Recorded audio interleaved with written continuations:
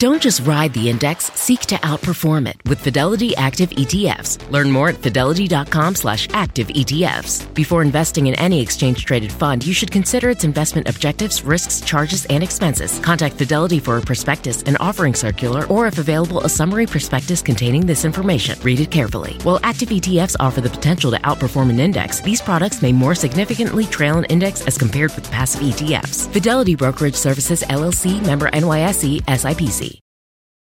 Are you tired of not being able to get a hold of anyone when you have questions about your credit card? Well, with 24/7 US-based live customer service from Discover, everyone has the option to talk to a real person anytime, day or night. Yes, you heard that right. You can talk to a human on the Discover customer service team anytime. So the next time you have a question about your credit card, call 1-800-DISCOVER to get the service you deserve. Limitations apply. See terms at discover.com/creditcard.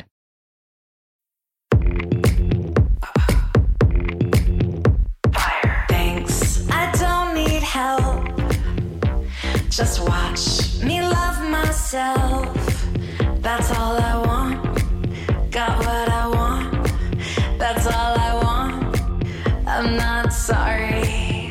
I'm Claire Fallon. And I'm Emma Gray. And this is Love to See It, an obsessively detailed recap podcast about The Bachelor and other pop culture that makes us laugh, cry, and curse the patriarchy. We can't live with these shows and we can't live without them, but we can break down every juicy moment and unpack all the weird messages these shows send us about love, sex, and dating. Stop, drop, roll. Stop, drop, roll. Fire. Can you keep up? I love it. Welcome to Love to See It, a podcast about balls and explosions. Get your head out of the gutter, guys. We're obviously talking about basketballs and science experiments because we're here today to discuss Michelle's season of The Bachelorette. It's just no place to have your head in the gutter. Michelle, she's a teacher. She's also a baller. Have you heard? She contains multitudes. Wow. I mean, breaking news to me, but I'm glad you let me know those two distinct and mutually exclusive parts of Michelle's personality. Here to discuss this dichotomy is Stephanie McNeil, a BuzzFeed reporter who covers internet culture and a newbie to this pod. Thank you so much for joining us, Stephanie. Guys, thank you so much for having me. I am absolutely thrilled to be here. We're so excited. We have loved reading Whenever You Dip Your Toe very deep into Bachelor world. And to have you more on the commentary side now, we're really excited. Yeah, it is a treat. And I just, side note, encourage all of our listeners to go read Stephanie's reporting because it is fantastic. Oh, well, Yes. Thank you. The Bachelor world is kind of like my side hustle. I don't report on, there's people who report on The Bachelor, like that is their gig. That is like, I don't really want to report on it every single day, but every once in a while, I'm kind of like, you know what? Let's write about The Bachelor. Yeah. No, be careful. It started out as a side hustle for us too. And look at us now. A cautionary tale, a real cautionary tale. But let's get to the task at hand. Michelle's second episode. We're just coming back in after that first daytime rose ceremony. The first cuts have been made. Michelle is recharging in an off-the-shoulder white top and torrents of curly hair, confiding in Tayshia over a tray of mimosas and breakfast in bed, faux sleepover style. It looks almost as good as getting to sleep.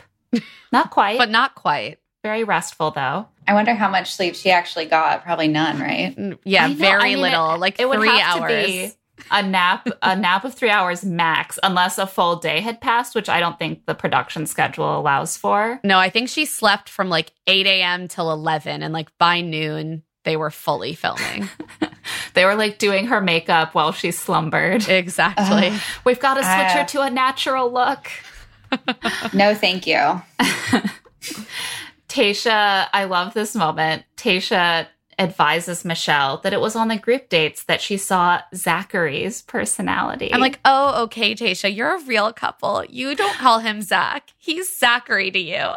Yeah. I love Everyone them. else calls him by his nickname, but to me, he'll always be Zachary. And so she tells Michelle, like, give the more reserved guys a chance on these group dates to, like, open up and have fun. And Michelle is pumped. Meanwhile, the men are also very pumped about their new digs. They love that resort life. Yeah. It's like seriously like noon. And they're like, here are your beds. Like, enjoy. It's time for your group date in 30 seconds. I love this kind of stuff on the show, though, because like clearly they're being given some sort of direction, and you can see all of these people who have no idea how to act, like do all this weird stuff. Yeah, they're like, wow. Indian Wells Resort. Wow, have you ever seen such beautiful bedding? The perfect place to fall in love. Yeah, just like them checking out rooms. It's just like, oh my gosh, like it's funny. Yeah. They're like, I love the moment created by this armchair and ottoman over here underneath the ornate lamp. Yeah, they're doing their best. Like, they're about to be probably influencers. So, like, they've got to learn now. True. That's true. They need to jump into that product placement early. They need to get prepared. Side note, I did really think the furniture in there was cool. So if I was there, this is one of the less tacky resorts, I'd say. Like, it looks pretty nice. I think there was like a velvet couch or something. I love a velvet moment. It was cute. I liked it. We're selling this resort better than the men. Yeah, we're like, I can't believe these men are just going so hard promoting this resort, which, by the way, is Indian Wells Resort. Slide into my DMs. I'll go. Sponsor me. Meanwhile, the men are all not only obsessed with this resort, they're obsessed with Michelle. They've met her for about 3 minutes each, and they are obsessed. Rick is like, if I don't get this one-of-a-kind woman, my life is basically over. Casey toasts to this being a once-in-a-lifetime opportunity for a 1 in a billion girl, which means that there are only like 3 to 3.5 women like Michelle anywhere in the world. And those are going to be really hard to find, the other 2.5 of, if you miss out on Michelle. I'm going for the half Michelle, personally. I might be jumping the gun here, but like, I was dying the entire episode about how every single guy, clearly the only thing they know about her things are basketball and teaching. And so every single guy is like, she's just such an amazing person. She's a teacher. And like just kept bringing up that she was a teacher. And I was like, okay. Like, you're like, being a teacher is in fact a career, but it's not like an entire personality. Yeah, it's like she teaches. That's how I know she's my soulmate. I'm like, what are you talking about? It just reminds me of like, I mean, as a mom, I experience a little bit of this, that like the way that we culturally handle women who do care work type professions, like teaching, mothering, childcare, is to really just be like, oh my God, I can't believe you do that incredible work. Here is $0 to $20,000 a year. You're a saint. Like, there's just like, they're like, that's all the compensation you need. You're great. Yes. What a great person. Because they're just doing it. They're doing it because it's their calling, not because of money, you guys. Exactly. And that's what a good, saintly woman Michelle is. She is. And she's ready to go on her first group date with Brandon, Romeo, Rick, PJ, Will, Illumide, Casey, Daniel, LT, and Peter. Today's lesson is love. I wonder what this date's going to be. If we knew some more about Michelle, maybe we would have a little bit more context for what this might be pertaining to. Yeah, who can say? The men show up, and Michelle's like, I have 3 friends with me. And they're all, you can see them prepping for like, they're like, 3 hot women are about to judge us. Like, you can just see them, like the wheels turning. They're like, maybe I'll scope out my next like future paradise girlfriend or something. And they walk into the room, and there's just 3 adorable 5th graders. Yeah, clearly these guys have never seen the show before, because this is a classic bait and switch. The big twist is when the friends are her friends, you know, because usually they're like, my good friend is here, and it's like Kareem Abdul-Jabbar. Yeah. My good friend is here, Amy Schumer. Yeah. But it really happened. I know. That was a good one. That was good. Usually it's a celebrity, but I think fifth graders are better than celebrities. Hard agree. They're just as funny and they're less much smug meaner. about it. Much Yeah. meaner. These were not her students, right? That was a confusion I had. I don't know. I assumed not because they would have to come pretty far. Yeah. I assumed they were like, are you smarter than a fifth grader kids? or Yeah, something? they're stock fifth graders. They keep them in the warehouse. And then when there's a show involving fifth graders, They had a Yeah. lot of charm. I was very on board with these fifth graders. I was like, Oh, yes, yeah. just drag these fully grown men. Like, this is Yeah. delicious. they definitely selected for sass. And these fifth graders, Mia, Riley, and Kennedy, are going to be, schooling these guys, testing them on some of their knowledge. First, math. And of course, Romeo is our resident mathematics major from Harvard. I know. and He he's slipped that handling- in real slick. Yeah. He's like, well, of course I'm doing fine with basic multiplication. I studied mathematics at Harvard. Like, well, fair. I would hope you can multiply a 3-digit number and a 4-digit number together. But me, I couldn't probably do that on the spot on television. Yeah. I think I would panic if I was on TV and told to do like any math. Like, I would just be like, I would blank and I would just have a panic attack. It was something like 2021 times 18. And I was like, okay, let's game this out. I'm going to multiply 2021 by 10, and then I'm going to multiply it by 8 and add them together. The question is there enough time? Right. I was like, I wanted to know how much time they had to come up with this. I mean, look, on the whole, they did pretty well. Romeo was obviously thriving. Peter, struggling a bit. Peter can't do math. That's a fact. You know, who among us? Who among us? Yeah. But the final question in math is, how many times is it acceptable to call Michelle beautiful in a day? And Romeo, basically everyone says infinity except for Peter, who says trick question. It's never enough, which is Also smart a good response. answer. And Romeo counted the number of seconds in a day, to which I say, Romeo, work smarter, not harder. Like, you didn't have to do that.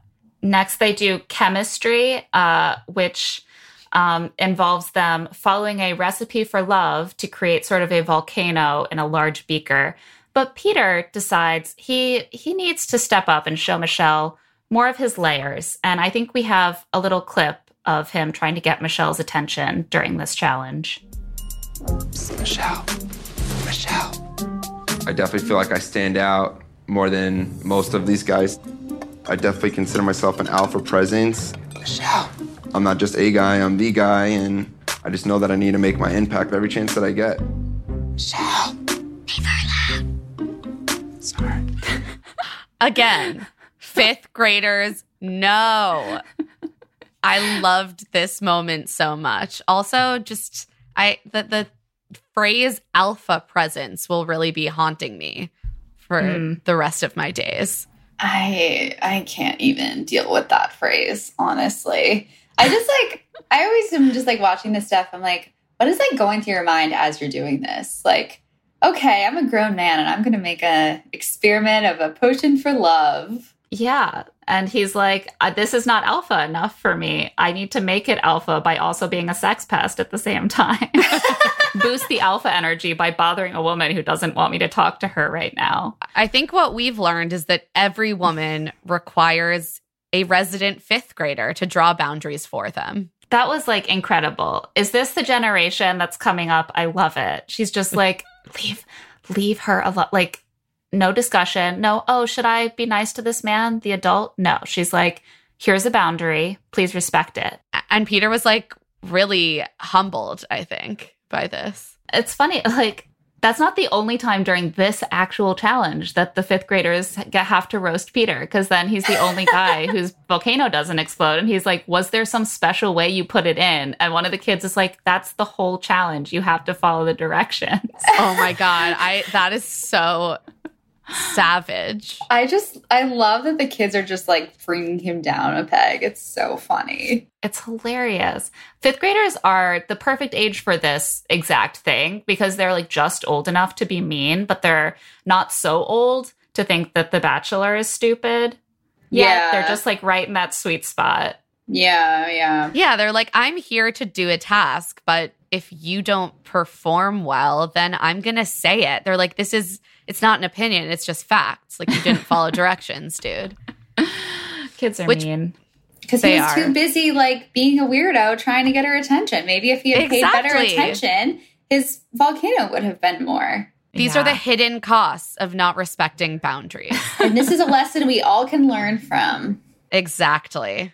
And yes, musical chairs. This is where Peter gets really hostile physically towards the other men. He was treating musical chairs like a full-on contact sport. Yeah. It was tackle football. Like, he is, like, bodying these guys off the chairs. They're, like, literally bouncing and doing, like, flipping over on the sides because they, you know, most people are approaching this game like what it is, which is a child's game, musical chairs. And Peter's like, I will win this shit. And it has, like, the opposite impact from what he wants. He's trying to impress Michelle. And I feel like it just makes him look like a giant douchebag. Yeah, and she deals with, like, obstreperous, hormonal, prepubescent boys or pubescent boys, like, all day, every day. Do you think that's the energy that she wants in her partner? Do you think she wants to come home and be like, Peter, stop climbing on the table. Peter, that's enough. Like, no, of course not. Yeah, she already deals with enough children. She doesn't want her partner to be a child as well.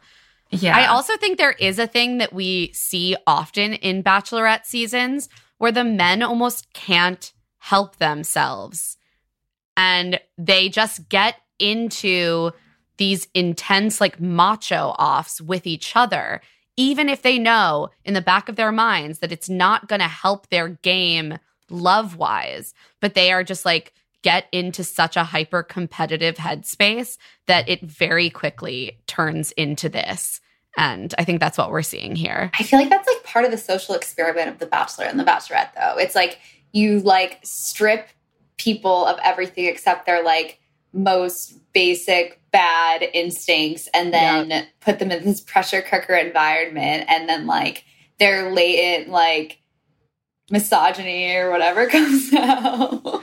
Part of their brain, like, in the back of the brain, where that's like, if you destroy all the other men's bodies, you will have the only woman who is here. Like, that just, like, is making all the decisions. Michelle is not impressed. The other guys are also, so far, resisting this. Like, they're here doing the challenges, like, trying to impress Michelle with their spelling. And Peter is just, like, wilding out. And Casey is saying, like, I can't speak for anyone else in terms of how they experience Peter, but for me, it's a little bit too much. I really enjoyed this line. And look, we were very hard on Casey. He could still suck. He probably does still suck, but I was so primed to dislike Casey that this episode I found myself like, he had a good showing this episode. He had a good showing. He is like 36 and Peter is like 26. He's more our age. So I'm like, oh, this is energy that I recognize. He's a little more calm. And yeah, he's like, I think that at this point it's more about the Peter show than Michelle. He's like, Peter is trying to just like take all the attention. It's funny to watch how this is manifesting. Like in every challenge, he's just like, hey, Michelle, did you see what I drew on the board? I drew a pizza slice. Because I make pizza, I'm an entrepreneur. Does that impress you, Michelle? Must have been such an obnoxious student when he was growing up. Oh my God. I can't. Yeah. Like the worst. Major class clown vibes, but like in the worst in an possible obnoxious way. Yeah, exactly. Like not a charming class clown. Like when he's doing the pizzeria thing and spell it, like in spelling, this is when this happens. They have to spell entrepreneur and he draws pizza slice under it and is like, Michelle, do you like my pizza slice? Because I'm an entrepreneur. I own a pizzeria. They cut to Michelle. She just literally looks uncomfortable. Like, I don't want to be dealing with this now. Also, one of the kids is like, that looks like a weird ice cream cone. Like, that doesn't look like pizza. Do you think his pizza is actually good? We've looked it up. The reviews are great. Yeah, apparently it is good. Here's my theory. Right. He doesn't make the pizza. Maybe he just hired a really good chef. Or maybe, sometimes really obnoxious people are great at making pizza. But you don't have to talk to him when you eat his pizza. That's true. the thing. That's the advantage. True. The last word is narcissist. And Will decides that this is a great opportunity to call Peter out for his behavior by writing his name instead of spelling narcissist. And the kids find love this it. hilarious. I mean, that was like pretty funny. I Like, thought it was funny. I thought it Kudos. was funny. Peter did not feel like it was funny. I actually think we have a clip of his reaction to this. I could care less about this guy. To say that I'm a narcissist in front of Michelle, do you understand how low that is? That's someone that literally doesn't think that anybody on this planet Earth exists other than them.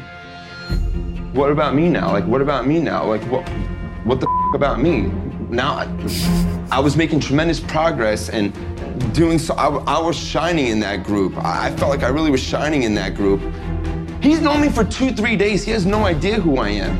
It's There's like a lot to unpack there. There's so. Yeah. I just want to say that the word tremendous, like after So the good. Trump years, is like fully triggering to That me. was very Trumpy. I mean, the self-proclaimed non-narcissist saying "What about me?" like 4 times in a row is not helping his case whatsoever. How dare you call me a narcissist? How's that going What to about affect me? me? What about me? What about me? Incredible self-own right there. He also defines narcissist as like someone who doesn't think anyone else exists on the face of the earth, which like I guess is sort of relevant to what a narcissist is, but it's not. What a narcissist is, as our producer Tamika pointed out, it's actually more about having an inflated sense of self-importance, having a need for excessive admiration, attention, lack of empathy, and very fragile self-esteem. And gosh, like, I don't know. Where I don't have know who seems fragile. who is and exhibiting those has behaviors. a deep desire to be affirmed. I don't know. It doesn't sound familiar. I also Weird. can't let this go by without pointing out that he really thought he was making a lot of progress and shining on the date. He was shining. He was really shining. shining. He was shining. He was the shining star. Like, Peter, you couldn't even make your beaker volcano explode. The thing is that, like, if you were really doing that well, then one guy making a joke at your expense is not going to change that. No. Like, she if you likes were you, she really likes you. impressing Michelle. And so maybe you need to reconsider that your reaction is because his joke revealed to you that you're oblivious to how you're perceived. Like, you're not excelling on this date the way that you thought you were. It's an uncomfortable feeling, but you need to sit with that. Evening date. After their classroom lessons, they show up for their after party. Michelle, obviously stunning as always, in a blue mini halter dress. And she takes some time with Brandon first and is like, we need to talk. Wait, And- we need to talk about the fact that Will and Peter showed up, just the two of them, in like the most offensive outfits. It's like they knew they were going to be the main characters on the date. They were like, Yeah. we need to stand out. And Will comes in with tiger print. Peter is in like a very aggressive resort style palm tree Miami thing, but it's like hot pink and green. Like, I had to take pictures on my phone when they eventually got in a fight because the contrast in these patterns was just incredible power clashing. Yeah. It's very like bar fight at a club in Miami vibes. Yeah, for sure. extreme when they get extreme into it. Miami aesthetic and like not in a good way. But some context for Michelle's conversation with Brandon is that she clearly thinks he's very cute, but he misspelled like every word. He misspelled protein. Yeah. I was gonna bring that up earlier, but to be honest, I don't want to be judgmental, but like, it's hard. It would be hard. And it's like, look, we never know. A lot of people have trouble with spelling for a variety of reasons, but he seemed embarrassed. I mean, the thing is that like, as I've gotten older, I feel like I used to be very excessively judgmental of people for spelling or grammar, which have to do with class and like various privileges and also just like it's not going to be everyone's skill set. I'm terrible at math. Like, why should everyone be good at spelling?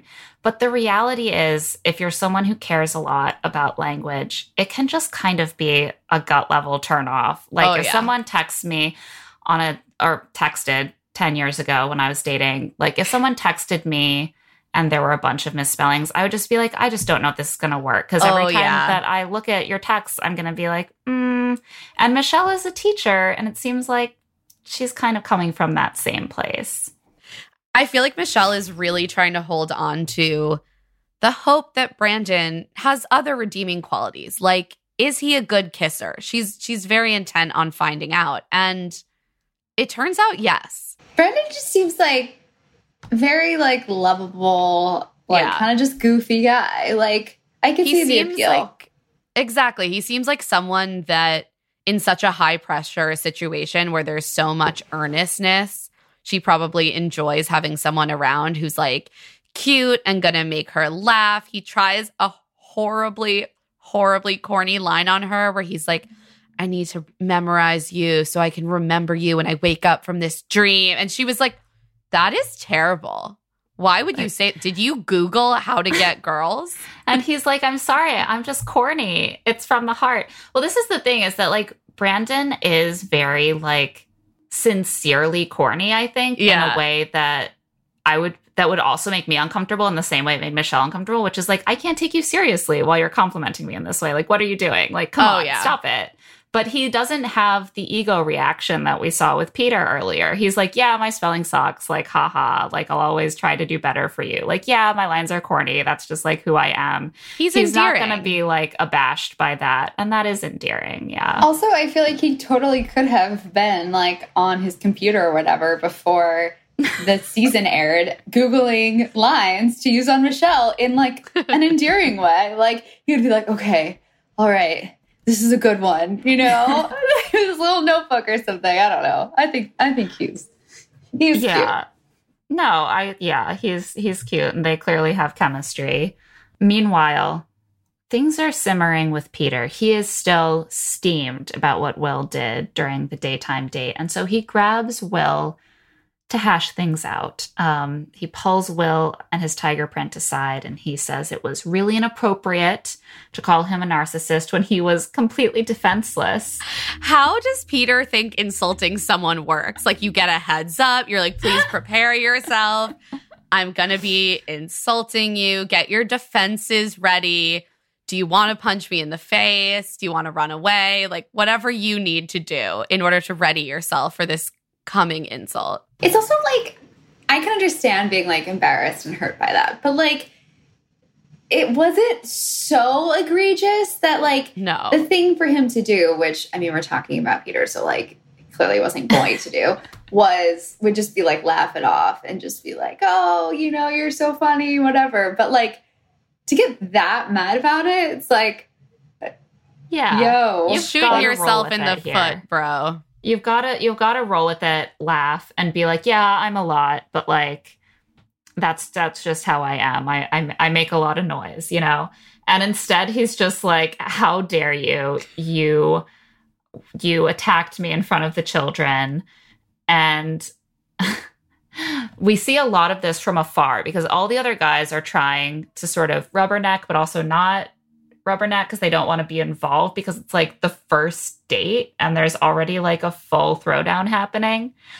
And we just watch from afar as they like make slashing hand gestures at each other. Which is just, I just love that energy, that like, and they start yelling about pizza. They're like, this is the most violent pizza you will ever see. But Will's like, pizza this, pizza that. Do you have anything to offer but a slice? Talk to me about Michelle. And Peter's like, I don't have to talk to you about Michelle. So they're really working things out in a calm and mature way. While this is happening, Michelle is very gamely having a conversation with Olumide while this fighting is quite audible to them and to us. She's complimenting him for his quiet confidence, and he says, well, nobody likes a jerk. and you can literally hear some jerks in the background just screaming at each other. It's poetic, honestly. I honestly, in that moment, I was like, I do actually think that they are subtweeting the other two guys in this conversation. Like, you could say that it's like editing and it's Frank and Bit together, but my theory is actually that they're both talking about Peter. Rick asks Michelle to help with his homework, and what he has are Mad Libs he's written for the story of Michelle and Rick. And she fills in most of the blanks about their powerful chemistry, leading up to, at the end of the night, they share a blank. So this is an elaborate come on here. And it She works. is impressed. It works. She loves it. I have to say, I was critical of Rick's sort of frenzied energy on night one, but now that he's been out of the stress position in the table, he seems much more normal. I think he's cute. He's growing on me. He is cute. And I called him out for maybe wearing eyeliner like Yanko in the morning show in a previous podcast, and learned that Yanko does not wear eyeliner. They both just have just really have nice incredibly eyelashes. dark eyelashes. I learned something gift. new about the world from this season, and that's something. Those are some nice eyelashes. Yeah, They're really good gorgeous. eyelashes. And you know what? I also want to say, if you want to wear eyeliner on your waterline and you're a man, you should do that too. Like, that's fine as well. But back with the group, the other guys confront Peter very mildly about why he had to start a fight with Will while everyone was nearby enjoying their date, including Michelle. And Peter is unimpressed. He's just like, I don't agree. Like, I had to do it. Like, I had to address it. This is when Casey says, I don't like Peter. I think Peter is an insecure supernova, or an insecurity supernova. Yeah. Every time I Insecurity see supernova. He says, every time I see little boys getting into dick measuring contests, I think this better not derail Michelle. Again, I agree, Casey. It's a good line. That's great if that's his, hope for the season. We know what show we're on, so that's probably not going to happen. But, at least he can stay out of the fray. Yeah, I appreciate that element of the commentary, making it in there. Yeah. We need someone who is going to mirror back the audience response to Peter, which is, who is this insecure ball of testosterone that keeps crashing all over my screen? It's already derailing Michelle, though, because Michelle, of course, has to come and talk to Peter about what she heard. She's like, you need to stay and talk with me after class. Yeah, I was going to say, this is such, tough love teacher energy. She's like, I understand, but I don't fully understand because I haven't been in your position. But also, this was not good behavior. Yeah. She basically is like, I heard you yelling and it sounded aggressive. And Peter says, we all have our scars. And to call me a narcissist in front of you and the children was inappropriate and disgusting. I was like, talk more about the scars thing. Like, how is this about your trauma? Because he's a narcissist and he only like, centers himself. Yeah. He's like, please don't bring up the trauma of being a narcissist. Why does he keep saying in front of the children? Like, The who children cares? cannot hear such dirty language, such as narcissist, a word they explicitly asked us to I think spell. that he is acting as though he was defenseless because of he couldn't really respond. He couldn't beat the shit out of this other guy because there are children there. Right. But I have to Gotcha. say, the presence of the children had not previously been forcing him to behave well. So, yeah, I don't buy it. Poor Michelle is like, look, my understanding is that if you're screaming like a maniac at this other dude, that could be how you would treat me if we were in a relationship and I pissed you off. And he's like, now that you say that, this was completely out of character and has nothing to do with who I am. I'm so sorry. I'm like, he's Peter, like, first thing, my reaction was Right. valid. Second thing, oh yes, no. Now that you've Very out of expressed that it's a character. deal breaker, I've never done anything like that before. I don't believe that for a hot second. oh no. And then he tells the camera, he goes, I'm going to get my rose robbed because someone decided to be a petty bitch. Like, again, Peter, you were never getting this rose. You weren't even in the same league as the rose.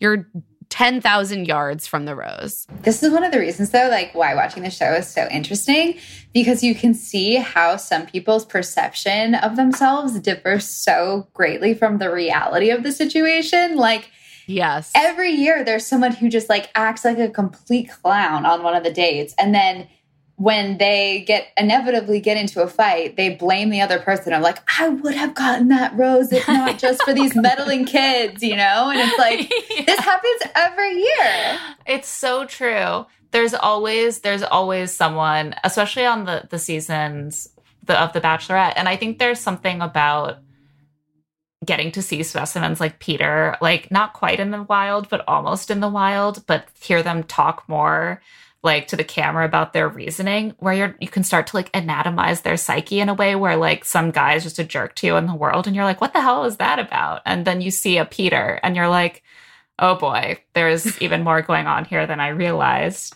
And then also this is a thing that repeatedly happens on The Bachelorette, is the lead having to be like, it concerns me as a possible future romantic partner of yours that you become violently angry whenever at the something drop doesn't of go a your hat. way. Do you When understand literally why? pretending to be a student in a 5th grade classroom, you can't regulate your emotions. Right. You're literally like, I'm not going to beat the shit out of this guy right now because there are children I don't know very well here. But like, if any Don't of those worry. conditions change, I'll do it later. This is yeah. just a like rain-checked ass kicking. this poor Michelle already dealing with this. But to Peter's shock and anger, Michelle gives the group date rose to Brandon. So that kissing must have been really good. Really, really good. Who needs to spell when you can do that? Yeah. I have to say, it did seem like she and Rick also had a really good conversation and really good chemistry. He was like kissing her shoulder during the Mad noticed Libs, that. and she did not seem weirded out by it. So I was She like, seemed okay. into it. Yeah. He's another one. He could be a dark horse. She has to be into it if he's just randomly kissing her shoulder and she wasn't completely grouped out. Because when you were describing that, I viscerally shuddered at the thought of a strange man. like. That's a very, very intimate. If you are at all uninterested in someone, that is just horrible. Yeah. So Yeah. I think she was into God. Now I have Yeah. the creeps. Yeah, now you're just picturing some man you don't Some know very random well, dude. Random guy just kissing sitting your next to shoulder. you and gently nuzzling and kissing your shoulder. When he did it the first time, I instinctively almost brushed my shoulder off. I was like, where did that come You're from? not today, Rick, not today. First She's the into table, but she's into it. And he had to try really hard to overcome because her first impression of him in the table was so bad. But a lot of good moments on this date, despite Peter. And on that note, we're going to take a quick break and we'll be right back to talk about the first and only one-on-one. Can you keep up? I love it. This show is sponsored by BetterHelp. Sometimes there will be something that is just nagging at me, bothering me about something in my life. And I just swirl it around and around and around in my head and don't quite know how to address it. And something that can really help me sort that through and take action is therapy. I completely agree. I've been really stressed lately because I've just been getting sick over and over again. And before I know it, I'm feeling a lot of emotions and I don't even connect where they're coming from with the actual origin. We all carry around these stressors, right? And when we keep them bottled up, it can start to affect us negatively. Therapy is a great, safe space to get things off of your chest and figure out how to actually work through whatever's weighing you down. If you're thinking of starting therapy, give BetterHelp a try. It's entirely online, designed to be convenient, flexible, and suited to your schedule. Just fill out a brief questionnaire to get matched with a licensed therapist and switch therapists anytime for no additional charge. Get it off your chest with BetterHelp. Visit betterhelp.com/lovetoseeit today to get 10% off your first month. That's BetterHelp, HELP.com/lovetoseeit. Okay, so you got engaged. Congrats. Now you may be wondering what comes next. If you're planning a wedding, the first thing you need to know about is Zola. With Zola, you can plan your entire wedding in one convenient place. From the day you get engaged and search for the venue to the day you send out your save the dates, make your registry, and even taste your cake.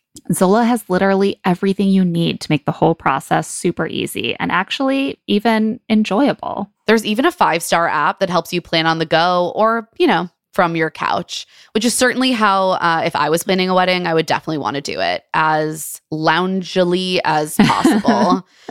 So important. I also just know myself. I know that planning any kind of event, like even a birthday party, can get very stressful. And so it's been really cool to see friends use Zola. It really seems to make everything a lot less stressful. And as a frequent wedding attender, I love to be able to hop on that Zola registry and just purchase a gift. Easy peasy. I know I've done it. I won't forget. Thank you, Zola. Yeah, everything's all in the same place. It's perfect. Start planning at Zola.com. That's ZOLA.com. Article believes in delightful design for every home. And thanks to their online-only model, they have some pretty delightful prices too. Their curated assortment of mid-century modern, coastal, hi Tyler Cameron, industrial, Scandi, and boho designs makes furniture shopping simple. Plus, they're dedicated to really thoughtful craftsmanship that honestly stands the test of time and looks good doing it. Article offers fast, affordable shipping across the US and Canada. Plus, they won't leave you waiting around. You pick the delivery time and they'll send you updates every step of the way. I have long been an Article girly. Like every room of my apartment, you can see Article furniture in. Most recently, we updated our balcony, just in time. It's finally balcony season again, finally warming up in New York. And I have been out there with my coffee, sitting in the Toady Beach Sand dining chair, which is a great little lounger for a small space. Again, New York City apartment. And it just really elevates our deck. That and the ottoman we bought to go with it. So comfortable, so chic. Also can withstand a whole lot of rain. So important.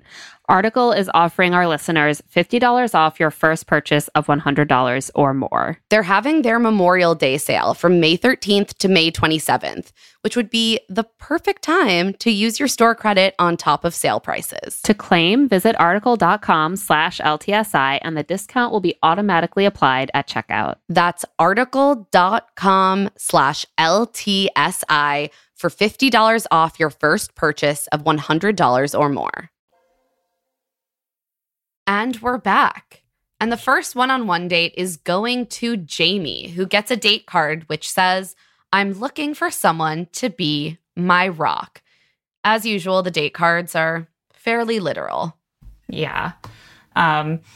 Jamie is happy, but he's also let's keep this in perspective. A big part of this process is, are you right for me? And I'm like, yeah, you know what? You're right, Jamie. Take this seriously. You have to fit each other's lives. And then he starts being like, I have a wild life. I travel to third world countries on a moment's notice by myself. I'm cool. Not everyone is ready to live on the edge of life like that. And all the guys are just rolling their eyes. Oh, there were incredible cutaways. Just every man is looking off into the distance, rolling their eyes. Okay, Jamie, we get it. You live a very cool life. And he really did. I was on board with him at the beginning. And then once he got to bragging about, quote, third world countries, he really lost me. Yeah. We all know that guy / girl. Yeah, his Tinder bio definitely has photos of him on top of mountains and next to tigers and stuff. Oh yeah, I was definitely in a lot of poli-sci seminars with men who had this sort of vibe. Yes. Also, I'm Michelle is a teacher in Minnesota. She had to plan the taping of The Bachelorette around her school schedule. Do you think she's going to travel to a distant country at the drop of a hat with you? Is that a personality I think you're check confused, thing? sir. Yeah. But, he's just checking to see if she has that adventurous spirit, I guess. And it's the perfect date for that because Michelle is taking Jamie rock climbing. So they're going to be climbing up a rock cliff in the desert to get to a picnic. And Jamie handles this great. Michelle is very nervous. Jamie is like, all I do is climb up rock cliffs in third world country. No, he doesn't say that, but like he's clearly like been here before. He's like, it's fine. This is what relationships are all about. This is it. This is what we do. It's telling her to put her foot there and then her hand there and then shimmy up that ledge.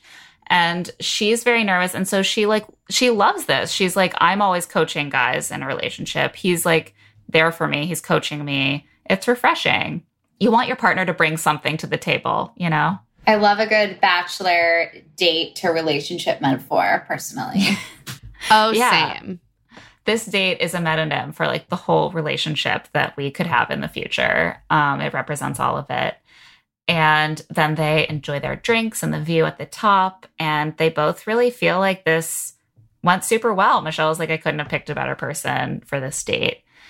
And then we get just a hard cut to the night date. They're like making out in front of the scene, and then suddenly they're like sitting at a table. I was like, what happened? They're at dinner, and I guess they didn't have much time to get into this next conversation because in like 30 seconds they're having a big trauma dump. Again, a real intense tonal shift. It was a little bit rough. One of the more sad ones that we've heard in a while. Oh, it's awful. It was really, really tough. And I just want to offer a quick trigger warning here. We are going to be talking about death by suicide. So if you have any concerns, just maybe skip a few minutes forward. Yeah. So they're talking basically about her parents' relationship and how she aspires to what they have. They still hang out. They still have fun together. And she says, but you don't have to grow up with that and your parents to find that for yourself. And Jamie's like, thank you for saying that, because my background was different. He talks about how his mom had him at 18. His parents were never married. His mom ended up having a lot of mental health issues, and they had to move in with his grandparents. And he says when he was 12 or 13, he saw his mom in the bathroom with a steak knife trying to cut her wrists. And after that, she couldn't be left alone. So he and his sister alternated staying home from school to watch her. Fuck. And I mean, yeah, I can't, like, the amount of weight that places on children. On a child. Yeah, it just can't.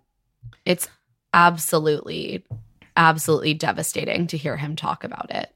And he ultimately says that when he was 24, and obviously had moved out of the house by then, his mother did die by suicide. And he says that it, quote, imploded his life, as you might imagine that it would. And he had to actively decide that it was worth it for him to live. And this, I mean, my gosh, this is such an upsetting story. It's just, again, devastating. And Michelle, I think, responds really, really genuinely. I think she handled it really well. I mean, it's hard to, hear all of that, let alone live it. And they don't know each other that well. Like, this is a very intimate thing to be sharing. This is a lot to share with someone when you are first getting to know them. And we always talk about how it's tough on the leads to sort of know how to handle these disclosures in a way that is comforting and does the person's story justice and doesn't sound overly canned. And I think Michelle just like lets herself react as she would to meeting anyone who told her something upsetting in this way. And she says, I don't know you. I like that she actually acknowledged, like, I don't know you that well. I thought that was very real. And she says, I'm so proud of what you've come through and handled, how you conduct yourself. And I think she actually says that because what she says is, I'm so proud of what you've come through, because pride is something we don't associate in having with people we don't know well. Yeah, right. But right. She's like, I can't in that moment think of like a more affirming or appropriate thing to say. And he really appreciates this because he's like, people often say, I'm sorry, I wish that didn't happen. And he is glad that she didn't say that. I thought this was interesting. And I was actually like, he like should handle this however he wants and however is healthy for him. I was a little like struck by what he says here. He says, if I love who I am, I have to love everything I went through. And I don't agree that people should feel that that's the case. I think it's totally okay to love yourself while also wishing that certain things didn't happen to you. I think that is, and like what, like again, like however he needs to think about this, whatever approach helps him cope with this is fine. But like in that moment, I was like, I don't know if that's the message that I would want people to feel they have to live that way. I think there are a lot of ways to navigate getting through something like that and accepting what happened to you. Absolutely. I think it's just indicative of how people process grief and trauma in really different ways and sort of ultimately you come to a narrative that feels as comforting and as comfortable and as cohesive to you as possible. And it feels like this is how he's processed his story. But I agree. In the moment, I was struck by the same thought, Claire. And then it was like, okay, well, this is not a directive. This is him processing his trauma. I also felt like this date is this is just such a classic Bachelor trauma dump setup where he gets the right opening. He lists all of the horrible things that happened. Michelle responds with empathy. He appreciates her empathy. And we find ourselves, we did it in this conversation, I always do it, grading them by how well they delivered and received the trauma, whether they like got through it in a way that's graceful. And that kind of troubles me. I don't know. I wish that the show would find a better way to have these conversations because this is kind of their classic template. I know Jacqueline in the past, Trumbull has described it to us as like confessional style. Like you reveal your flaws and then you're like given absolution through like the praise of the other person who says it's okay that you're the person who went through this. You have value. And that's just like the classic Bachelor thing. And it's like on full display here. The show just can't seem to figure out another path to effectively making its cast and also the viewers bond to these characters. It's like this is their crutch. They know that it evokes an emotional response from everyone involved. And so they lean into it so hard, even though, you know, we've talked about this for years, that there's a lot to be critical about in sort of like demanding people to disclose this type of trauma. Yeah, I always hate this part of the show because especially something like this where it is so extremely heavy and it's such a tragedy that like you just have to wonder like, am I taking part in something exploitative even watching this? My concern is that, you know, he felt like he had to say this on national television without any sort of prelude. Because like you said, it was just went from like, all of a sudden we're rock climbing, everything's great, to this really, really heavy scene. I don't know. This kind of stuff always feels as particularly egregious and kind of gross to me. Because it's just not how you would talk to someone on a first date. No. And in any relationship, like, I just think it sets up like such a, like a bad, I think it sets them up on a bad foot because then, you know, you have all this weight on Michelle when she's trying to make the decision. Like maybe they weren't really compatible. I mean, it seems like she likes him, so it's kind of a moot point. But like in other situations, it's like you can't really send someone home after they've told you this like horrible, tragic story. And I don't think the contestants really like it either, because I know the contestants in the past have said like they feel like they had to even almost embellish stories to like get people to notice them. You know what I mean? Like I think Catherine has said that before. Yeah, it's a tough thing to navigate. And I think like sometimes there are people who come on the show being like, I know this is going to be broadcast and there's something I actually really feel strongly that I want to talk about. And I think those stories tend to land better when they come later, when the two people have developed a connection to the point where that sort of sharing feels earned and feels mutual. And when it's put so early, like they don't have an intimacy yet. And it's he's in this point there. where he's like, this is my one-on-one date. Like, if right. not like now, I have to do it. Never. And there's production. And I'm saying that like it's his decision. Production is saying that. Production is saying like, this is your shot. Totally. And that's a lot. And then, even if you had a long conversation, they're just going to show like the show and tell part and nothing else. And anyway. Like, yeah, that's a really good point, because in the quote unquote real world, you assume when he goes on dates with women, you don't really talk about that kind of stuff. Like you talk about your family a little bit, but I would assume it would take a couple of dates before at least. And I don't think you would often say it in this whole, like you might say like, oh, my mom actually, we had an unstable life when I was young. She had me young. Like, she actually died when I was 24. And then maybe a few dates later, you would want to go into more detail.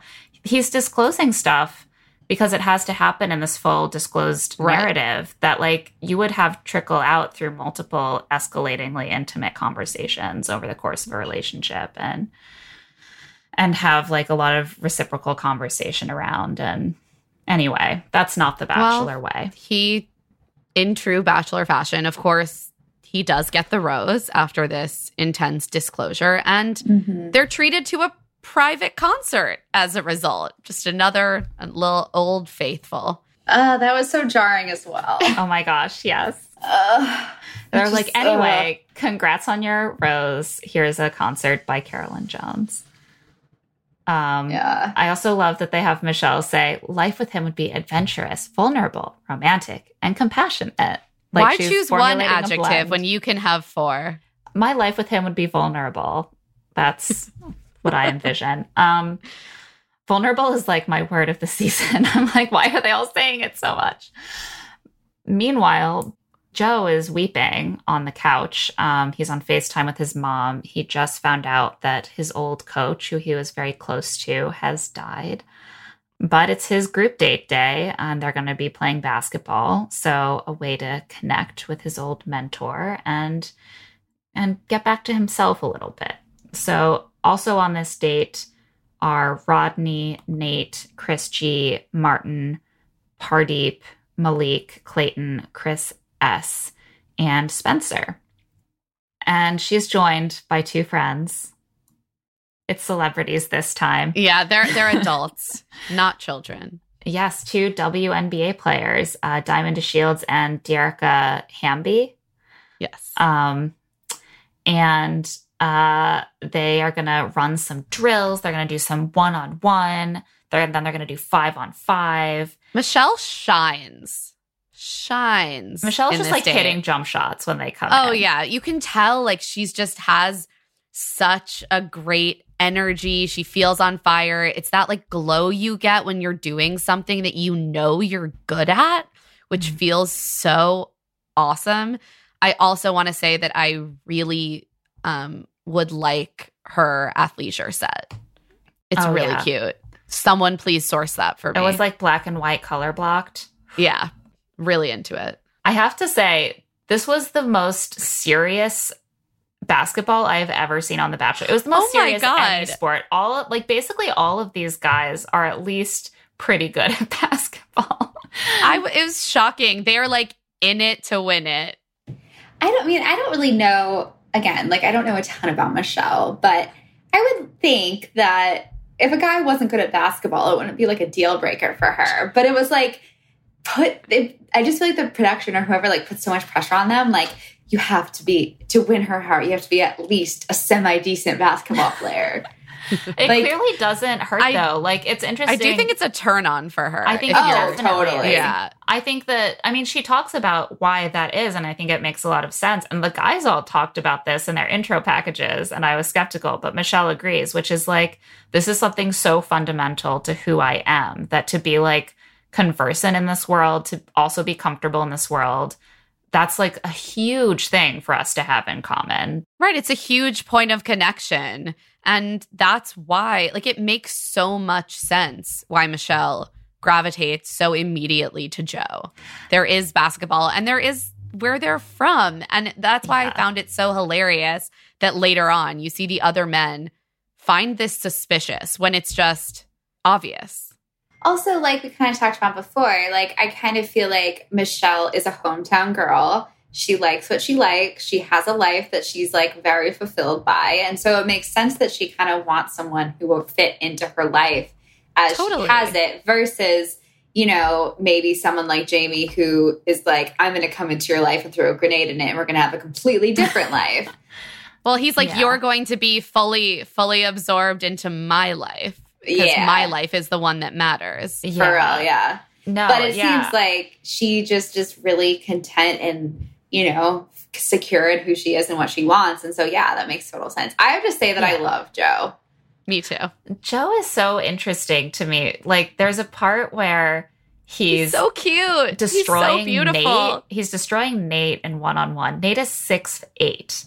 He is like doing 6'8"? layups on Nate. Nate is extremely tall. Like, Nate should be able to block a layup. But Joe just is like playing circles around him. And Michelle is like, do the boys know that Joe was 2011 Minnesota Mr. Basketball? I'm like, Michelle, And, like, it would be weird if he had announced that to all of them. I do think it would be I think that there is a very real world in which he would have told them that he was a serious basketball player. But Joe is very reserved. Joe does not, I think, come off as the guy out of this group of guys who is the best at basketball. No. So when he just like turns it on, they're all a little bit like, oh, like he's the really, really, really good at basketball one. Like, sure. Okay. Like he's so like quiet and like, yeah, he just doesn't have like that like kind of over the top swag that you might expect from a guy who was like the best basketball player in Minnesota when he graduated from high school. I think that's why I like him so much. Yeah, that's true. And not to be like a conspiracy theorist, like the men in the house, but like that line that it didn't really strike me at the time, but I wonder if she's like known who he was and crushed on him for a long time. Oh, I think she must have known. Because she did slide into his DMs. She slid into his DMs, but also she was one of the runners-up for Miss Basketball the same year that he was Mr. Basketball. Like, they were very much in the same So I wonder circle. if she's been, like, biding her time this whole time, and then last year she's like, okay, like, I'm going to shoot my shot. And then that actually makes a lot of sense because she was really, I mean, I'm not judging her at all, but, like, I was like, wow, you seem, like, actually kind of upset about being ghosted by this guy, where it's like, you messaged him a few times, like, who cares? It's not a big deal, you know, whatever.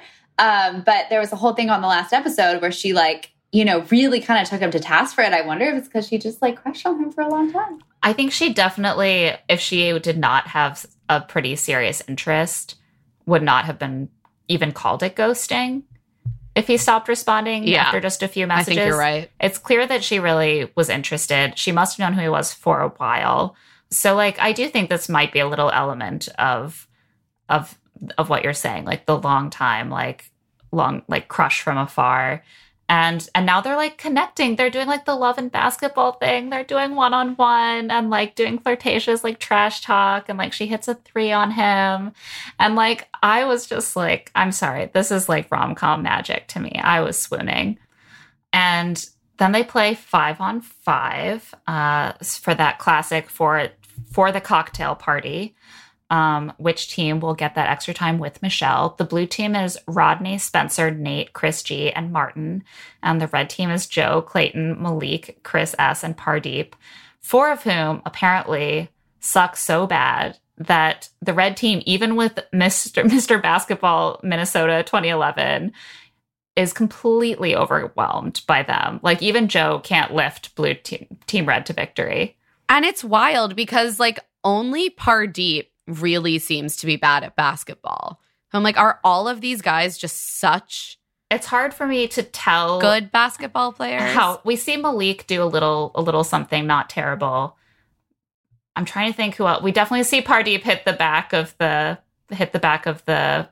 backboard, hit the top of the backboard. I guess we don't see enough from Clayton and Chris S. They both could be terrible, but we just like don't see enough either way to be able to tell. But then at the timeout, Michelle gives Joe a little pep talk and a neck rub. She's like, you got this, Mr. Basketball. And I ship he it. like really stages a comeback. I mean, my God. Ultimately, his team loses, but they only lose by 1 point. Like seconds after Joe just like nails a three, like a cold-hearted rough. assassin. Oh, brutal. I also love that Michelle, like, she is such a competitive athlete that there was no way she was just going to be like, oh, winners and losers don't matter. Everyone come to the cocktail party. She's like, no, this was a serious game and the losers must go home. Except for you, Joe. Except for Joe.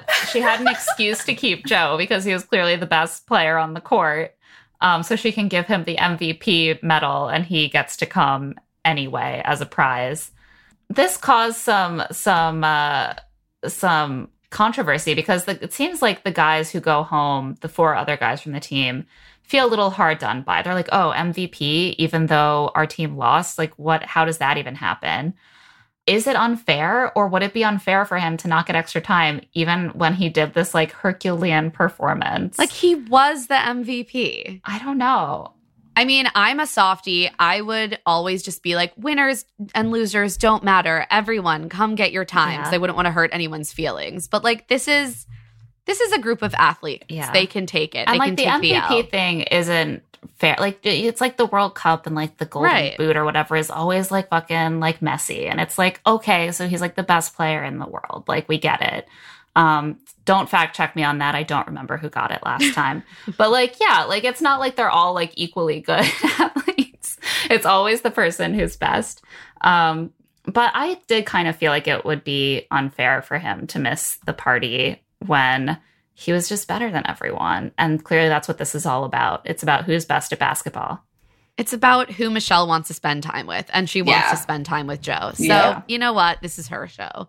At the cocktail party, Michelle is in like fuchsia satin with a high slip. I died. Gorgeous. Oh, so beautiful. Oh, so good. And she takes a good amount of time with Joe during this cocktail party. She sits with Joe and he tells her that day he found out about his coach dying and how being on the court really helped him through this difficult time. And she's like, yeah, I get how big a part of your life a coach can be. And Joe said his coach was always his biggest cheerleader. And he was like, family.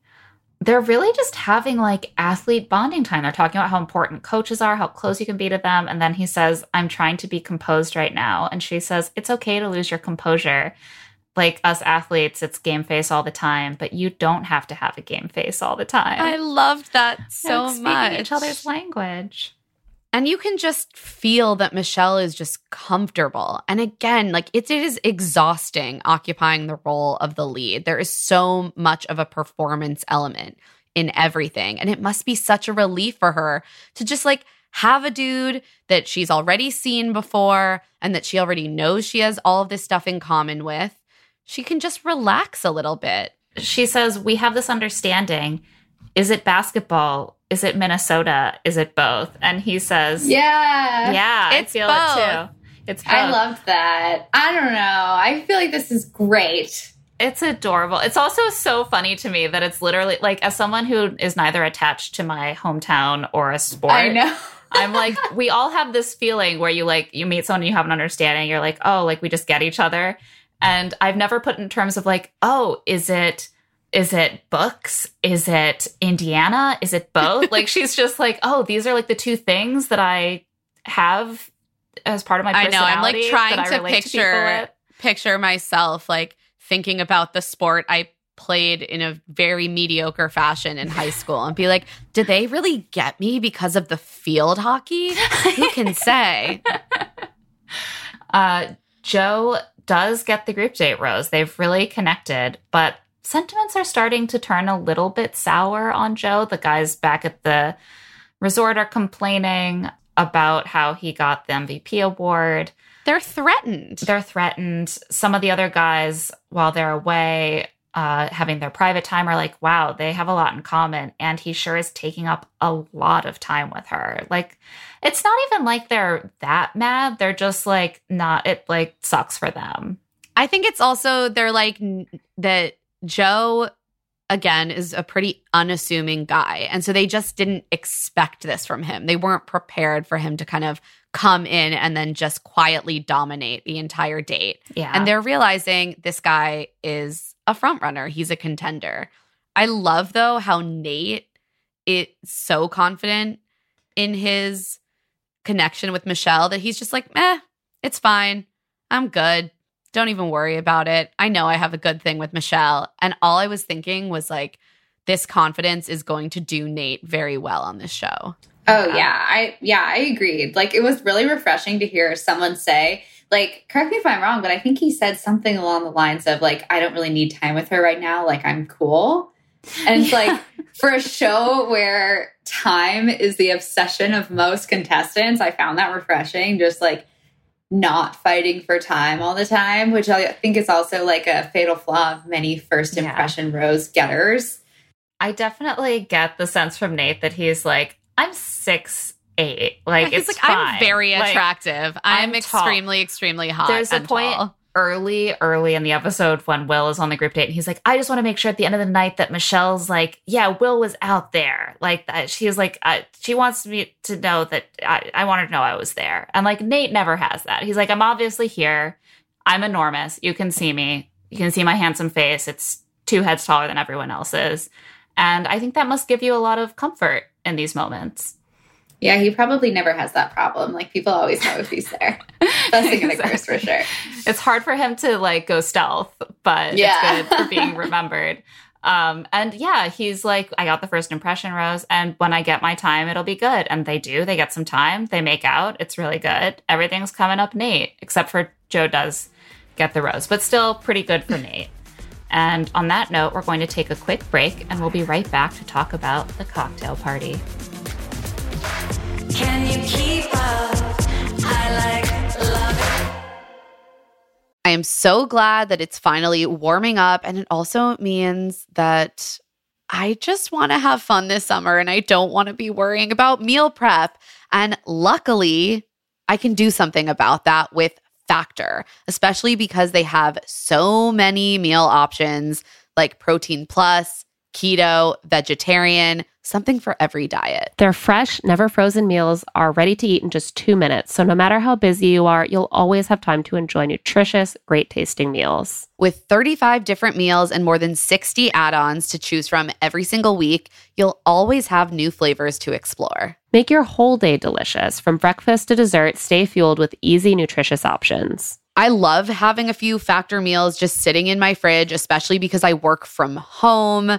It's so nice to finish up a taping and not have to figure out what to cook myself. Just look in my fridge and be like, oh, in 2 minutes, I can be eating mushroom chicken thighs and wild rice, or tomato basil chicken risotto, or Santa Fe style green chili beef skillet. And they always have a nice vegetable side. It feels well balanced. I feel full after, and it's not a headache at all. Head to factormeals.com/LTSI50 and use code LTSI50 to get 50% off your first box plus 20% off your next month. That's code LTSI50 at factormeals.com/LTSI50 to get 50% off your first box plus 20% off your next month while your subscription is active. The weather's getting warmer, so it's time to say goodbye to jackets and sweaters and hello to shorts and tees. Oh, I'm so happy the weather is finally turning. If you, like me, have been wanting to update your wardrobe for the long haul without, spending a fortune, then Quince is for you. You can build up a lineup of timeless pieces that will keep you looking effortlessly chic year after year. Like premium European linen dresses, blouses, and shorts from $30, washable silk tops, timeless 14-karat gold jewelry, and so much more. And the best part, all Quince items are priced 50 to 80% less than similar brands. By partnering directly with top factories, Quince cuts out the cost of the middleman and passes those savings right on to you. And Quince only works with factories that use safe, ethical, and responsible manufacturing practices, as well as premium fabrics and finishes. I love Quince for all these staples. I mean, linen is my favorite summer fabric. They have so many amazing linen staples. I also found my new go-to like summer running around to the playground and the coffee shop bag. It's the pebbled Italian leather front sling bag. I can just fit a wallet and my phone and my AirPods in it, maybe some lip balm. Absolutely perfect. I'm so obsessed with it. And the price was exactly what I wanted to. Get warm weather ready with Quince. Go to quince.com/LTSI for free shipping on your order and 365-day returns. That's QUINCE.com/LTSI to get free shipping and 365-day returns. QUINCE.com/LTSI. And we're back, and it's time for the cocktail party. Brandon, Jamie, and Joe all already have roses, and the men are continuing to get a little bit nervous about Joe. Well, more like two of the men. Yeah, it's like it's like really very minimal, really. You hear a couple of the guys being like, you know, Joe does come from the same place as her, and they're both college basketball players, and she seems to really like him. So really just like observing some facts about them. The chatter is not that suspicious. It's not that, it's not, as it will be called later, disrespectful. It's just kind of like, okay, we're all starting to get up to speed here. Michelle is in fuchsia again and metallic for this cocktail party and rose ceremony. Stunning. Oh, this is really her color. She looks incredible. This is another great outfit. Michelle decides to take some time with Rodney first.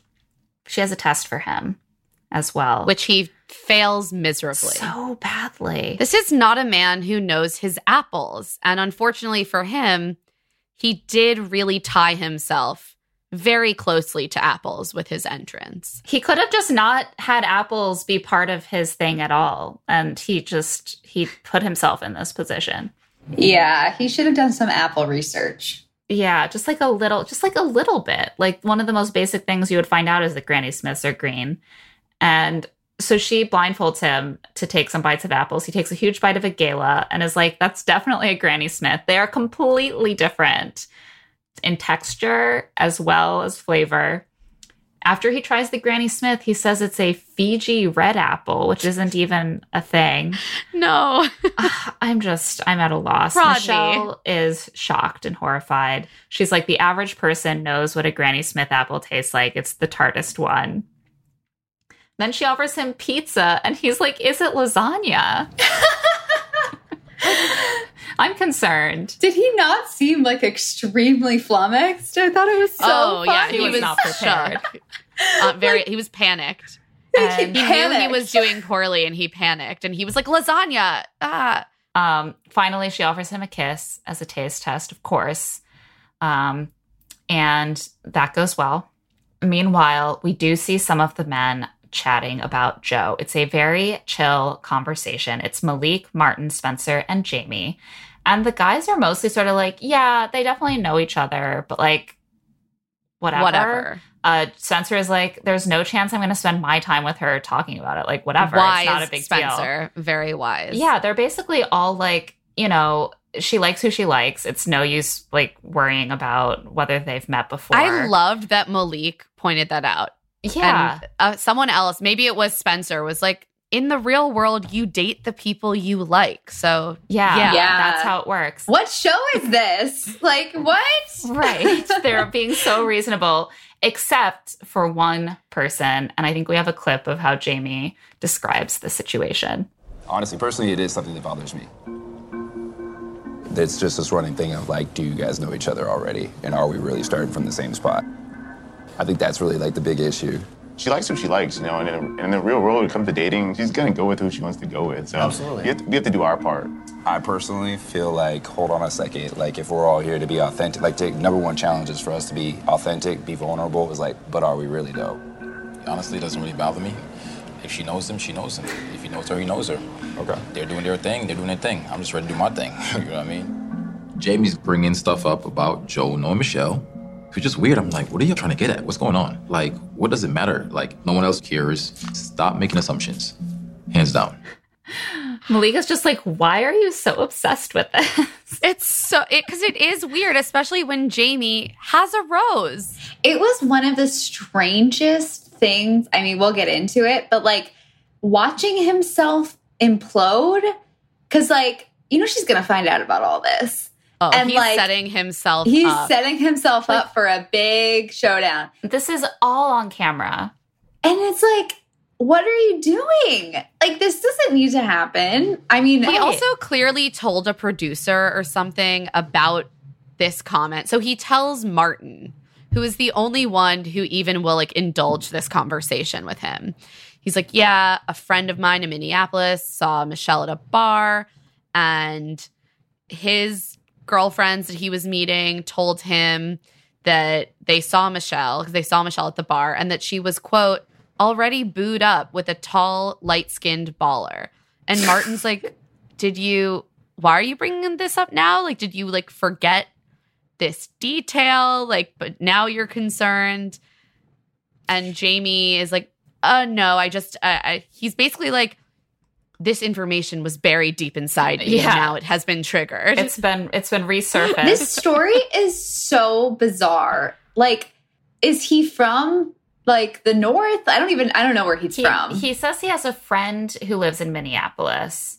Which isn't weird, but it's just the whole story is weird. What it sounds like he's saying is that Michelle had a drink with a person who's a man. Well, that's the thing, is that his friends were like, that's the Bachelorette, she's already booed up.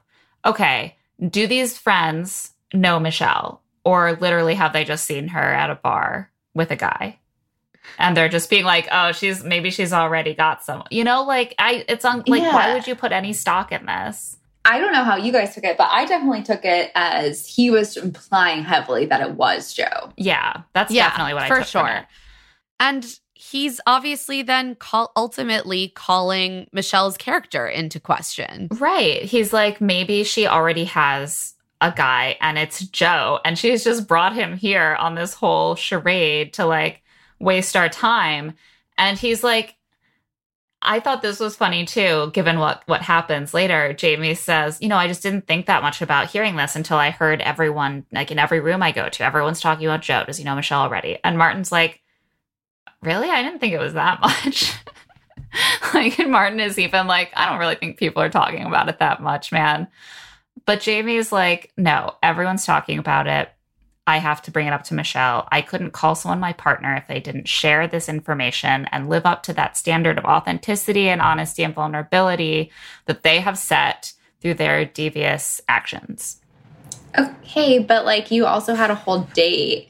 Right. Like, I'm sorry, if you think that you're not starting from the same place because she's met Joe like once before, like you have now had like 95% more date time with her than any other guy here. So, like, you're the one who's in the lead. This level of insecurity is not cute, and it really feels like Jamie is setting himself up for a total flame out, especially when he decides he needs to tell Michelle about his suspicions, but I guess frame it like it's everyone else. He's doing a many people are saying. He's doing the many people are saying. I think we actually have a clip of this. There's been a whole bunch of talk today about this kind of feeling that maybe you might have known Joe before here. For me personally, I just don't really care because I feel like whatever happened before getting here, like, has nothing to do with me. But, like, everybody else keeps feeling it. I think that given that this entire journey is about authenticity and about trust, and that's the standard that's been set, I think that there's people out there that are questioning that. Jamie, you literally just said, I do care, to someone who said, I don't care. Yeah. See, this kind of went from, oh, you're kind of like a pot stirrer to like, oh, you're shady. Because he's like straight up lying. It's wild. It's wild how blatantly he's lying. We just saw him say to all the guys who are like, it's not a big deal. I personally, I don't care what you guys think. I think it's a big deal. And then he goes to Michelle and is like, I don't think it's a big deal. But a lot of the guys are pretty upset about it. And egregious. This is on film, Jamie. And she asks, like, are people questioning it in a way that's disrespectful, like to me? And he says, yeah. And I'm like, are you referring to yourself right now? Like, what do you mean? I guess. So bizarre. And then he tells her the story about how his friend saw her and was told that he uses the same, like it's verbatim. This is seared into his brain. She's already booed up with a tall, light-skinned baller. I don't think that story is true. Or if it's true, it's literally completely inconsequential. It's like one of his friends' friends saw Michelle at a bar having a drink with someone who's a man. Like, it's so stupid. It just, like, sucks. I was not a fan of this at all. I feel like it's extra bad because, like, Michelle is just so likable and so normal seeming for this show. And, like, you could tell when she found out that people were like, all of the guys allegedly were kind of shit-talking her behind her back. Like, you could see it in her face, like, how upset she was about it. And it was, like, really hard to watch. It was really sad. The only person who comes out of this feeling great is Jamie, who's like, great. I think I got the reassurance I need that she wasn't involved with Joe before this. Yeah, he's like, all I had to do was lie to her and make her doubt everything that's happening in her life right now to confirm from her very upset reaction that I don't have anything to worry about. It's like, great. That's great, Jamie. Congrats. So Michelle then joins the group again and asks them all to have a seat, stands in front of her class, and lets them all know that the first night that they walked in was the first night that she actually met any of them. She then discloses that she and Joe exchanged a few messages. She says it was quite a few years ago. I'm going to say that's misleading because I think it was last year.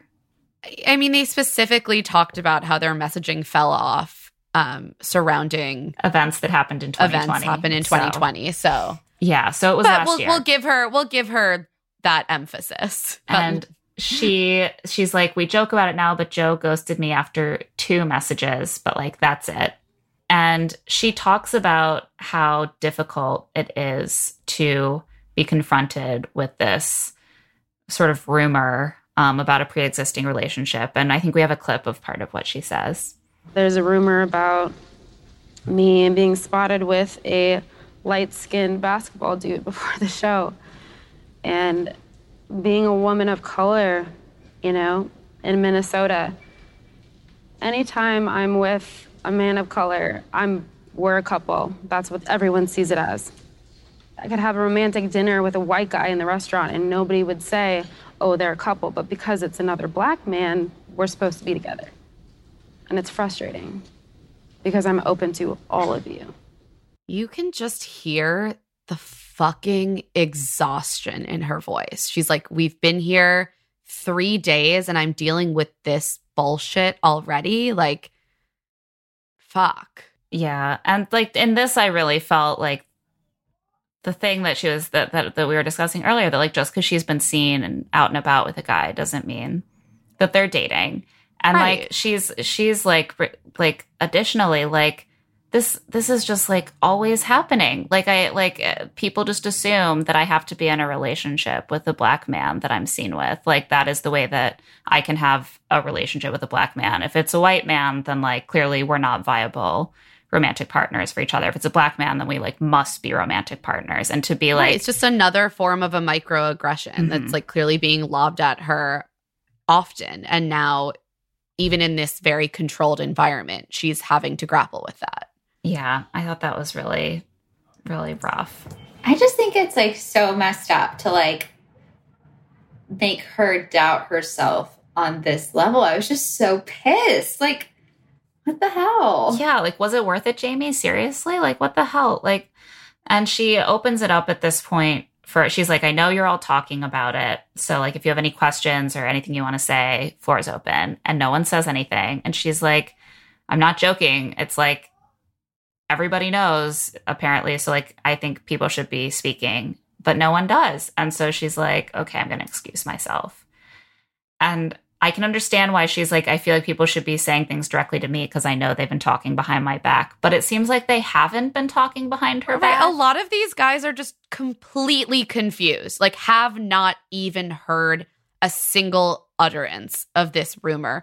She leaves and Rodney's like, what? Did I miss something? And Peter's like, yeah, I've been really busy aggressively coming at Will. I've had no time to think about Joe. Like, it's clear that a lot of these dudes have never heard this rumor, and the rest of them, like, heard one line and did not care at all and have not been discussing it. So they're largely confused. That's where, like, Jamie's whole ruse really, like, showed how blatantly false it was, because, and it sucks too, because she took their silence as, like, them being shady. But they were legit like, what are you talking about? Like, we have, right. And someone probably should have just said that, but they didn't. Then you're in that moment where it's almost like you're at the point of a talk or something that's like, does anyone have any questions in the audience? And no one has a question. So you're like, should I just put my hand up and say something, anything, like to fill this silence?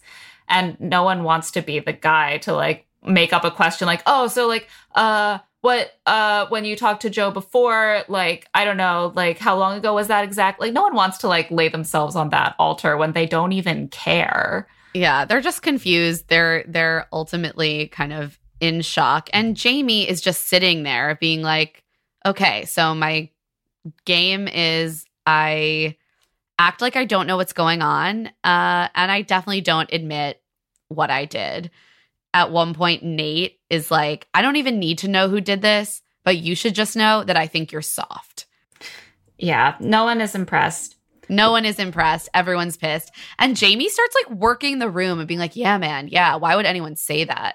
Yeah, crazy. It's like the nerve. Does he really think no one will figure this out? Because he's talked to enough guys that at some point Martin is going to be like, actually, Jamie was really bothered by this and it surprised me. And he's the only person I talked to who seemed bothered by it. Like, he told at least 3 of the guys that he was personally bothered. Yeah, he told Spencer he wanted to talk about it. Like, this is so stupid. And the fact that he's like buddying up to the other men and bonding over how ridiculous it would be to talk to her. Like, yeah. This is about to bite him in the ass. We're all trying to find the guy who did this, like, hot dog costume sketch right now. He's like, where is he? It's like, Jamie, you're going to get got.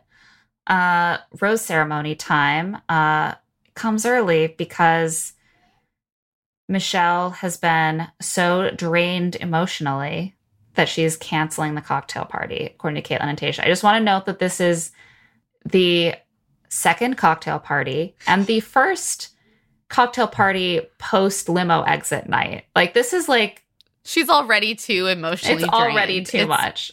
God. Jamie works fast. He ruined her, like, basically her first cocktail party. Is this like 4D chess? Like, I have a rose, so I'm going to make sure no one else can get one? Or right? Like, I mean, I think it's just, it was a really ill-advised move. This is going to do nothing good for him, and he is turning himself into the early season villain, which is never a good position to be in. But it's going to be great when this all comes out. Yeah, no, right now he's like the secret villain. No one knows he's a villain. Michelle thinks he's the good guy who, like, told her honestly about the temperature in the house. The other guys don't know it's him. Like, he's like sitting pretty right now, but it's not going to last. But Michelle does re-enter, and she tells all the men that accepting a rose means accepting to trust her, as she will do with each of them, which she doesn't have many options to make sure that she's not keeping guys who allegedly are all talking shit about her and how she's lying to them. She doesn't have any options to ensure that's not happening. So she's like, please just don't accept a rose if you're going to do that. And here we go. Roses go to Nate, Rodney, Martin, Rick, Leroy, Spencer, Casey, Chris G, Malik, Olu, Chris S, Will, Romeo, LT, Clayton, and Peter. Which means going home are Pardeep, Daniel, PJ, and Alex. Alec. Not a firefighter fan, I guess. Oh, yeah. Both firefighters. Rough showing for the firefighters. I'm glad that Will and Peter will have more time to really flesh out their feud. We haven't seen the jacket in the pool. We know it's coming. We know it's coming. A lot to look forward to. That and Jamie's inevitable flame out, because we see a little bit from next week, and it seems like they're going to sniff out the rat. Yeah. The end of this episode is just fully like true crime style unsolved mystery. Like someone knows something. Like someone talked to Michelle. We're just going to have to wait for him to make another mistake and get found out. Martin's totally going to narc. I gotta say, like, this is like a not bad villain. Like, I feel like he's kind of doing things that are like a little original for a villain. It's not just like, you know, classic, not here for the right reasons. It's some good drama, honestly. Yeah, I'm like, all right, Bachelorette.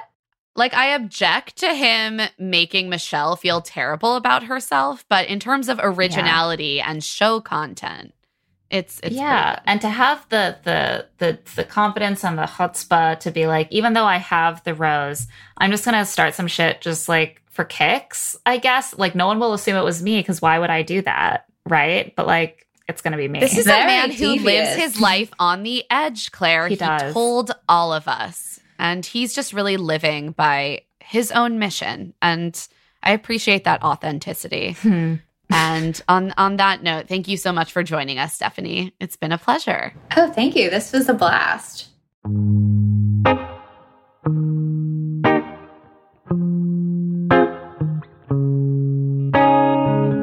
And now it's time for Love to See It, Hate to See It. First, love to see it. First, we love to see fifth graders absolutely owning these grown men in the academics department.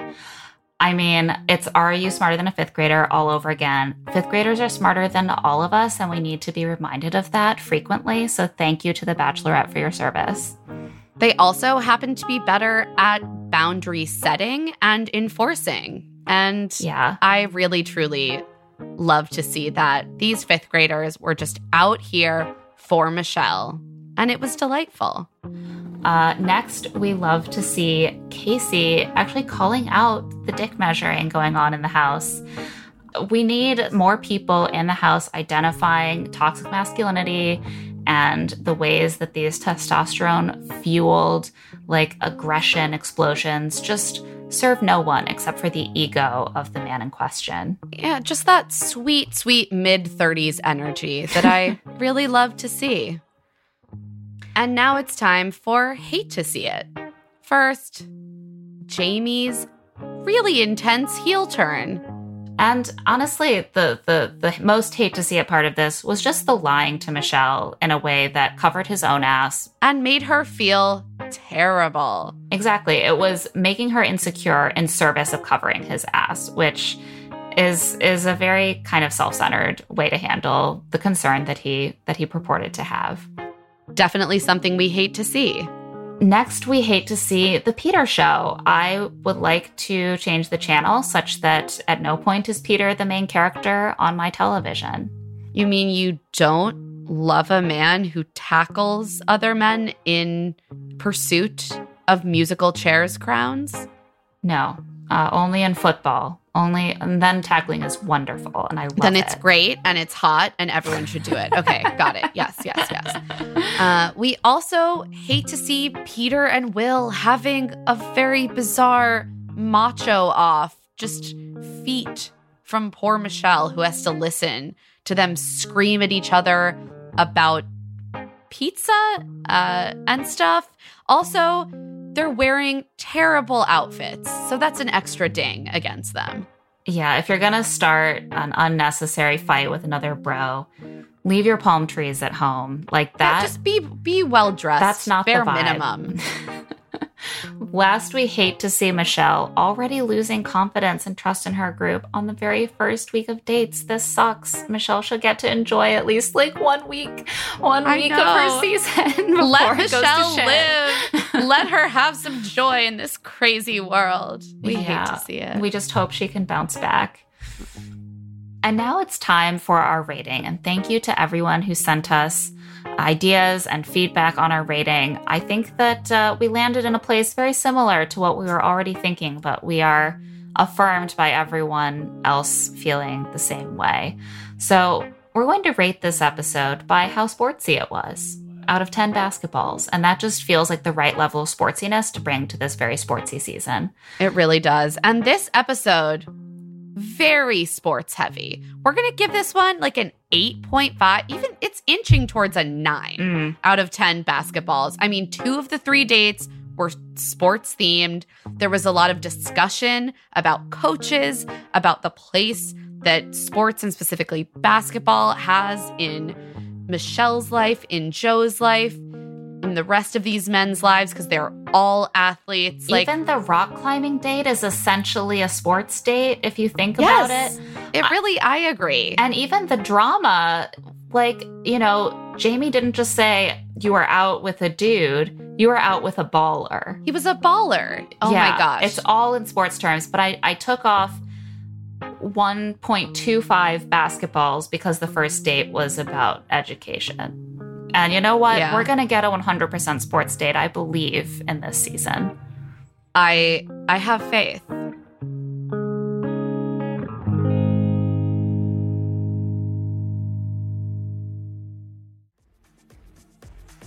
And that's it for Love to See It with Emma and Claire. Thanks so much to our guest, Stephanie McNeil.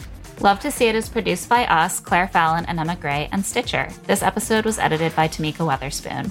Our theme music is by Tamar Habib, and our art is by Celine Chang. Josephine Martirana is our executive producer.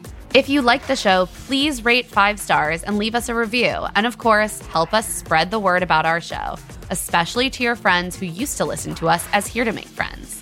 If you want to get in touch, you can email us at claireandemmapod@gmail.com with your questions and voice memos. We might even feature you in an upcoming mailbag. You can also find us on Twitter at Love to See It Pod and Instagram at Claire and Emma Pod. And you can find our newsletter on Substack at claireandemma.substack.com. I'm on Twitter and Instagram at Clary Fallon. And I'm at Emma Lady Rose. We'll be back next week for the 3rd installment of Michelle's Journey. Can you keep up?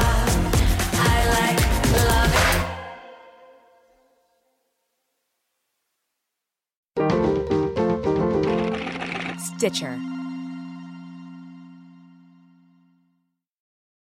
I live by routines, but I especially love my same-day delivery routine with Shipt. And my shopper knows this about me. When Sunday rolls around and I place my weekly stock-up order, Joe sends texts from the aisles. Wilted lettuce? Nuh-uh. Hard pass. Deal on my favorite sparkling water? Whew. Grab 2. Fresh flowers just because? Sounds like a delightful idea. If you love routines that work for you, get Shipt same-day delivery. Shipt. Delight in every delivery. Learn more at shipt.com/hi. Save big money on everything. Now at Menards. Make quick work of your outdoor cleaning project with Masterforce outdoor and landscaping tools. The 80-volt cordless trimmer is powerful, efficient, and hassle-free. So you spend less time working on your yard and more time enjoying the results. On sale now through May 19th. Check out our wide selection of Masterforce tools and see the rest of our deals on Menards.com. Save big money at Menards.